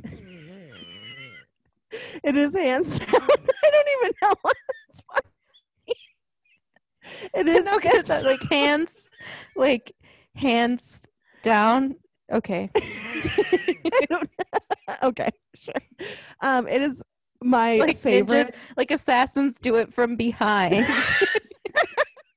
I'm Like, one sorry. of the Keep going. first Keep that was going. one of the first jokes I had. Like we were hanging out, and I had a poster or like a sticker that I found that said like assassins do it from behind, and I showed it to Sam, and she was like, get it, because it's like sex, but like from behind. And I don't know why, but it was the funniest fucking thing I'd ever heard in my life. Like just hearing her explain it, I don't like it was like I don't even know. I can't explain it. I can't explain how funny it was. It was just perfect. And I think that was the point where I realized that we were going to be friends for a long time. Yeah. Hmm. Anyway, no, so in Dracula, there is a sex scene between Gary Oldman and Winona Ryder, and their chemistry is like palpable, and it's so good and it's so sexy, but nothing is actually happening. Like they don't ever actually do anything. They kiss, kind of, but it's just their chemistry, and like it was like I'm like, this is unbelievably hot, like unbelievably hot, and while Sex Lies and Videotape was a little bit more tame as far as that was, I liked that there was just like the simple act of like her grasping his hands and putting them like on her face and like her throat, like her neck and stuff like that, was it was just so intimate. And that in it, I think it I think that there's a real possibility with the added aspect of her, like you knowing that she has an orgasm, would have kind of ruined that intimacy of that scene, you Yeah, know? I think I know what you Yeah. mean, and I agree. Because also when she comes home after that scene, her hair is out of that ugly scrunchie, so maybe that is Mm-hmm. also Yeah. like a signifier of, like Yeah. Yeah. like And I like that she finally stands up to John in that scene. She's yes. like, I want a divorce. And he's Mhm. like, what did you say? Or he's like unbelievable. Like he can't believe it. And she's like, I want a divorce. And I was like, good for you, girl. Yeah, Like finally standing up to the guy who's been gaslighting you and cheating on you with your sister. And, yeah. I you don't know, think I really. The movie had a happier ending than I thought it would have, and so I don't dislike that. But I'm also like, I don't know if I liked her going to James Spader, like going to Graham's apartment at the very end and sitting with him on the step. Like I was like, oh, so they're like together now. Because I'm not sure what I wanted out of the relationship. Like I can't decide if I wanted it to just be like a sexual awakening for both of them and then they go their separate ways, or if I wanted them to end up together. I still am not sure. Like, and so when the last scene was her sitting next to him on the porch, I was like, well, I kind of think I would have liked it better if they were like driving somewhere together instead of still being stuck in this town. Like she's free, she can go wherever she wants, and maybe I would have liked it better if they were going like starting off together. right. So I'm not sure how I felt about that. How did you feel about that last scene? I liked it. I liked that they ended up together. I felt that it felt right to me. It felt Mm-hmm. like I was like, it may not be the perfect ending, but it's great for what it is. You know what Yeah. I mean? And Mm-hmm. I was satisfied. I was happy about it. I like that they ended up together. I did like that they ended up together, but Yeah. I think I would be okay with the other ending of maybe them not as well. Right. But Right. I I mean, agree with you I that can see both. I can see both sides. I can see, um, you know, Anne maybe going off on her own or exploring. Maybe this is the first time she's been independent or something like that. But I did like that she, you know, she had a job and she gave Cynthia her like work number. So, and I love that there's kind of a reconciliation between the two sisters, you know. me too. Anne brings her a gift for her birthday, and she brings her a plant, and Cynthia, like, Cynthia has this look on her face like, oh my gosh, you're here, and you're like, you're forgiving me, like, it kind of. And she was like, can I please call you, can I please? And it was very much like, I think Cynthia kind of like, she kind of realized finally like how much damage all this did, you know, and it's like caught up to her. And I think that maybe she's maybe in a better space herself because she can start to mend the relationship between her and her sister, Mm-hmm. and she can also atone for whatever, you know, pain that she put Anne through. And it just seems to me like Cynthia has become a person where she's like more like silently confident. I think she feels better about herself. I think she realizes that what she was doing was um very detrimental to her mental health, you know. And it's like, and especially since Graham was like such a gentleman to her, you know. Mm-hmm. He wasn't pushy and everything like that. And to say that to say, or like to go back on Graham being a gentleman, when Anne first came to his place after she found the like earring, and she's like, let's do a video. And Graham's like, I don't think that we should, because I don't think that you're in this, like, I don't think that if you were in the right state of mind that you would agree to this. And I Yep. loved that he said that. I was like, Yeah. yes, consent. I was like, Yeah. and that was just like, that was a beautiful response to me, because, you know, I think that he would have said yes, but he was worried about her state of mind, and he knew, like, if you're not going to do this when you regularly would, you shouldn't be doing it now, you know. Mm-hmm. And it was considerate of him. I also really liked his response to Cynthia when Cynthia says, am I prettier than Anne? And he says, you're different. And I liked that Yeah. because it'd be so easy to just be like, sure, yeah. But that's, you know, like they're both pretty. And I like that he made her feel better, but didn't put her down at the same time. You know what I Right. mean? Like he made her feel confident, I guess is what I should say, but didn't put her down by being like, no, you're not. He said, you're different. And I like that the implication is they're both pretty and they both have to come to terms with the fact that they're like they need to like heal from their separate like insecurities, I guess, you know, Yeah. and Well, and embrace I that they're mean, both like pretty individuals and they're both like worthwhile individuals. And yeah. I mean, they're both beautiful women, you right. know. Mm-hmm. But yeah, they're both beautiful in their own way, you know, and it's like anything, you know. Right. Um and yeah, I really love Graham so much as a character. I think he's great. I think he's fantastic, and I love it. Love it. Um I you had know, one thing that I wanted to ask. And okay. that's why do you think Anne or why do you think Cynthia suddenly had a conscience about sleeping with John? Because it seemingly came out of nowhere, where all of a sudden she's like, now I feel guilty. Is it because of the video she did with, is it because of the video? Like the video, like she said all the things she is doing to her sister aloud, and now she suddenly is like, maybe what I'm doing is wrong, you know? I think it's a mixture of maybe realizing that John isn't really treating either of them right. And realizing that Graham is a good guy and that he's respectful of her. And maybe realizing that when after she did this video and she's, you know, saw the way that Graham treated her, that she was kind of like, I don't want to be treated like this by John anymore. But I also think that maybe Yeah, I mean, sometimes, like, personally, when I have an issue and I talk things out, I feel much better after it. Like, I feel like I've resolved something, even if it's not necessarily resolved. So I guess it could have been something like that, where, like what you said, where she finally, had it all out in the open, and she was like, "Well, shit, I guess what I'm doing isn't that nice of a thing, Mm-hmm. and maybe I should stop doing it." Because it's hurting my sister, but who cares about John? Because really, I mean, I don't. I don't I I don't care think what happens to John. Like, I think John, like, somebody seems like a great person until you see what an actual great person is.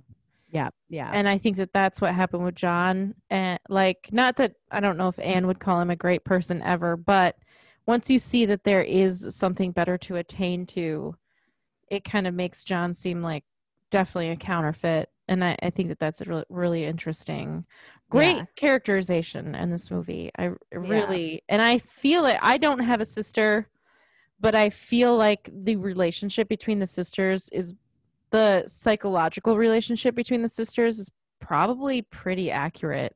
Maybe not. Yeah. I mean, obviously, this movie takes it to extremes. I don't think most sisters would like sleep with their sister's spouse or anything, but I do think like the jealousy and the inferiority, I think that that's probably very common in probably same sex siblings. Like brothers Yeah. probably have it as well, especially if one sibling is like the black, almost more of a black sheep, and the other sibling is seemingly on the up and up. And I think that that's done really well.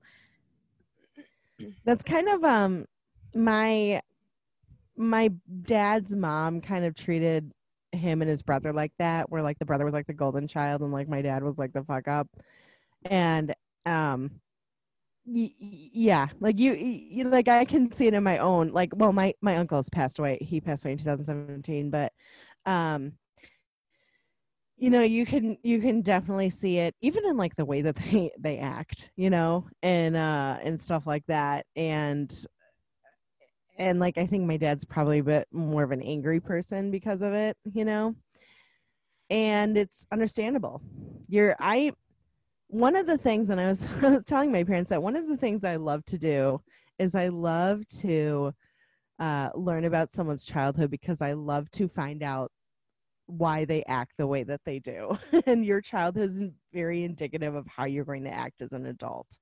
um Unfortunately, it's just the reality, because some people have terrible childhoods and then they end up being a terrible person, and it's but um once you kind of like start to recognize that correlation, you can be like, oh, I see why you react the way that you did about that, because of, yeah. And so I think that maybe there could be a certain sense with Anne and Cynthia as far as like how they were raised.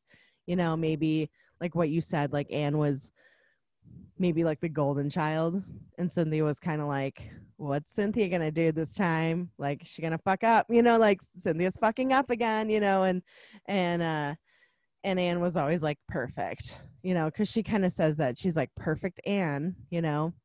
um Yeah. it's it makes me very sad that Cynthia feels the way that she does about her sister, because having a sister can be really great. I have one and I love her, and we haven't always gotten along, but we certainly get along a lot more as we're older, and we're a lot closer now. And it's just sad that she feels so negative towards her, and she feels like she's so angry towards her, and that she feels like she has to steal the things that Anne has in order to make herself feel better. But that's an empty that's I mean, that's not going to make you, it's not going to fill you up. That's just going to make you feel worse. Mm-hmm.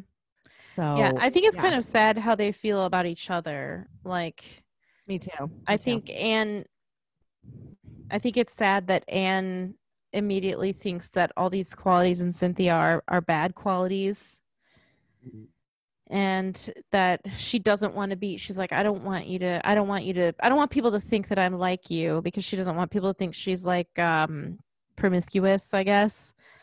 But there's more Mm-hmm. to like sexuality than promiscuity. Like, just having a sexual life is okay. You know what I mean? Like, it's okay for people to Yeah, think that yeah. you have a sexual life.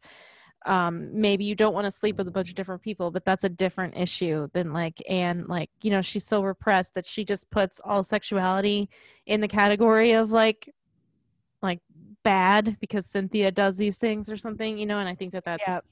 equally, maybe not equally sad, because Anne isn't sleeping with Cynthia's partner. That is pretty sad that like Cynthia goes to that deep. But yeah, I really like the relationship between the two of them.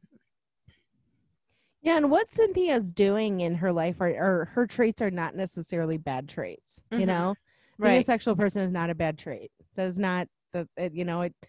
But I actually did. I wanted to say that I wanted to talk about how when Anne found out that Cynthia did the tape, you know, and she was like so appalled by it, and she's like, "Grandma's such a creep," because she was over his place, and I liked like I love that. I like that scene. I wouldn't say I love that scene, but I like that scene because she's looking at these tapes and she's getting increasingly uncomfortable, but she's like, what are these? Like, you know, and he's just open about it. Like it's not something he's ashamed of.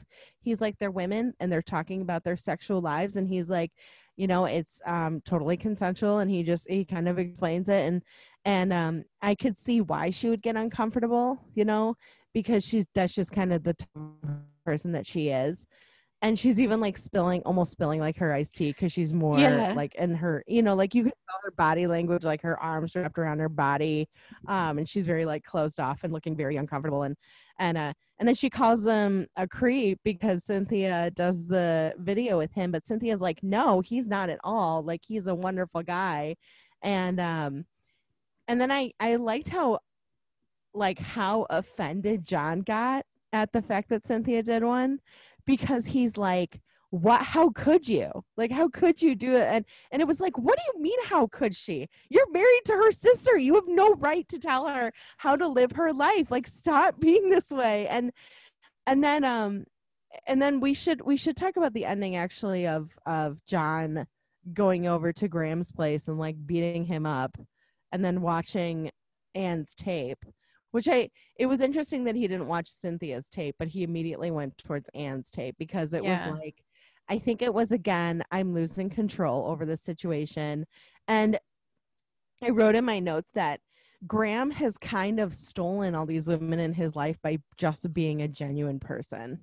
And I think that John is he knows that. He knows he's losing control over these situations and he doesn't like that.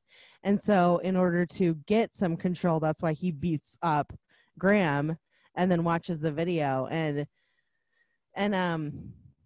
I like too that it wasn't like just the video the entire time, that we actually like Yeah. watched the scene between them. Really cool editing for Yeah. that moment. Like editing before that and then after that. I really liked that editing. Editing.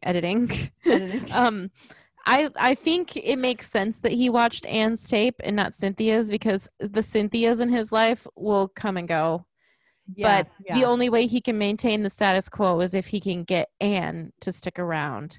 right. And now his foundation is crumbling, so he can't womanize right now because he's losing, like, the security in the marriage for him is a lot different than the security in the marriage for her. Like, the security in the marriage for Absolutely. him is just like status and yeah, someone to big cook your time. meals and someone to make cheating seem more exciting. Because, like, how exciting would cheating be if you're not actually cheating? You know, it's not cheating anymore. It's just like Right. you're seeing a woman.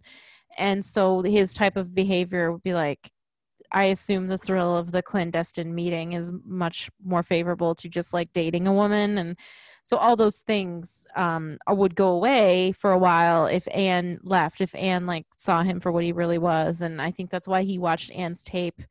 I don't think it was because he loved her. I think it was because he loved what he could get away with when she was his wife, taking care of all these things for him.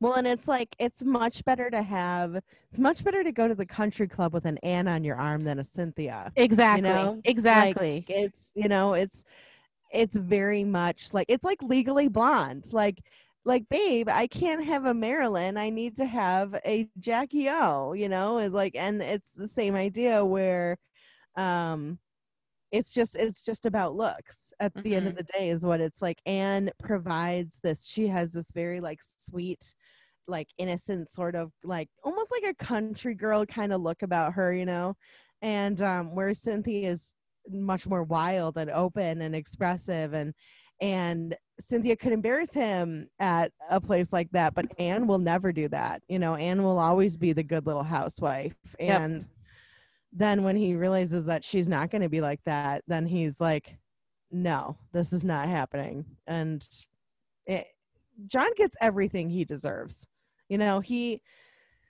He gets fired from his job, and who knows if I really, really would have liked for the job to find out that the reason why he had delayed those 2 meetings was because he was having sex. But I Yeah. don't think that was part I of mean, it. he would always be so sweaty afterwards, though. How would they not know? Because, like, how do you come back to the office that sweaty and like stinking? I Yeah, don't and know. I feel like you wouldn't walk, like you would smell like Right. sex. You would Like smell you like would sex. smell.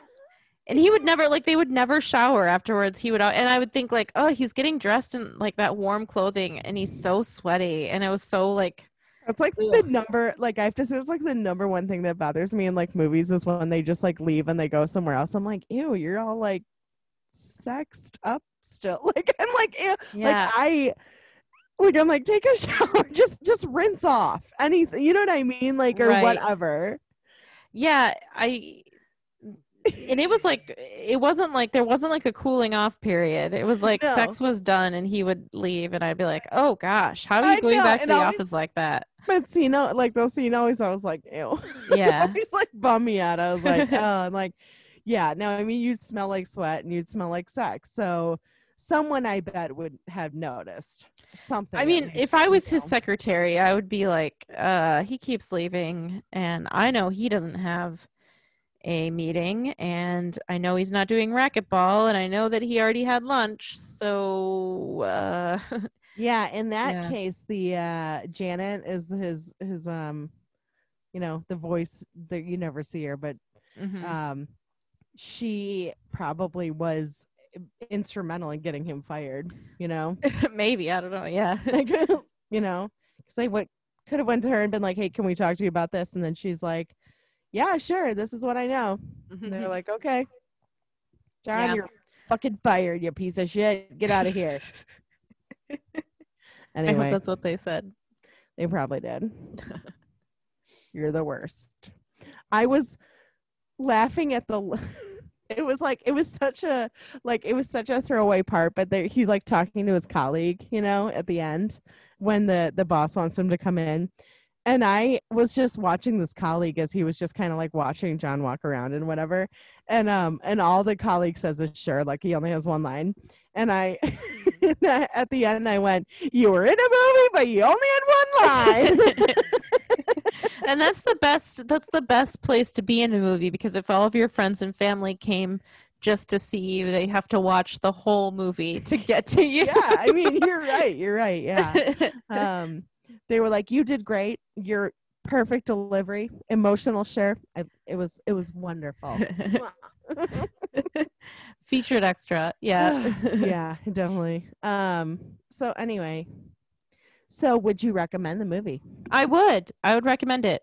I really enjoyed it. I think stylistically it's not unique, because I've already like pointed out other movies, but it's a rare style that, and it works really well, and it's not boring. I wanted to see, like, the whole time I was like, how is this going to end? What is happening? Yeah. Character development is really good. Characterization, I guess, is really good. The dialogue is really good. It has a Tarantino feel to it, where I don't think it's dialogue that you would say in real life, but it really works. It really, really works. Yeah. It's not like Cameron Crowe, where the dialogue is more realistic. Yeah. But it just works. It works for the type of movie it is, and I think it's very well done, and I would recommend it. Would you recommend it? Absolutely. Yeah, I love this movie. Again, this is a movie that got me into James Spader. Became a huge fan after that, and I think the cast is great. I think it's a great film. I think it's very unique in what it's about, and it's just unlike anything I've ever seen. I've never seen another movie that is like Sex, Lies, and Videotape, and I am happy that I have not, because I like that it's so unique and it stands alone, you know? Mm-hmm. So, yeah. I don't know if it's streaming anywhere, but you can always Google it. That's how we find out where things are streaming. We're like, well, gotta Google it, and then yeah. And if you're listening to this Anyway, and you don't Google things, you what? should Google how to Google. Yeah. You see, what you do is you go to Bing.com, and then you go. I How go do to I Bing to Google. You Yahoo Googling. You can Yahoo Googling. That's Yahoo, Google, and Bing. Yeah. Mm-hmm. I knew what it was. Oh, you're so smart. I should have never underestimated you. Okay. All right. Big mistake. Huge. Huge. You can follow us on Instagram at Watchers and Movies, at Facebook at Watchers and Movies. We have another Instagram that's called The Watchers Who Find Things, and you can also follow us on there. We also have a website that's watchersmovies.weebly.com. We're on Spotify, iTunes, Google Play, SoundCloud, and Stitcher. And if you like our stuff and you want us to review a movie, go to iTunes and give us 5 stars, write the name of the movie that you want us to review, and we will put it to the top of the list. And, and yeah, because it helps us get out there. iTunes is great for that, for, getting us out. And thank you so much to Mike for our theme music. Yes, thank you, Mike. His name is Mike Myers. You can find him on Twitter at the Mike Show 42. Thank you, Mike, for the music. Yeah, and if you like us, check out our other episodes. We got a lot. We have more than 50 episodes, and we do a lot of different stuff. So yes, and I think that's it, right? I think so. Okay. Bye.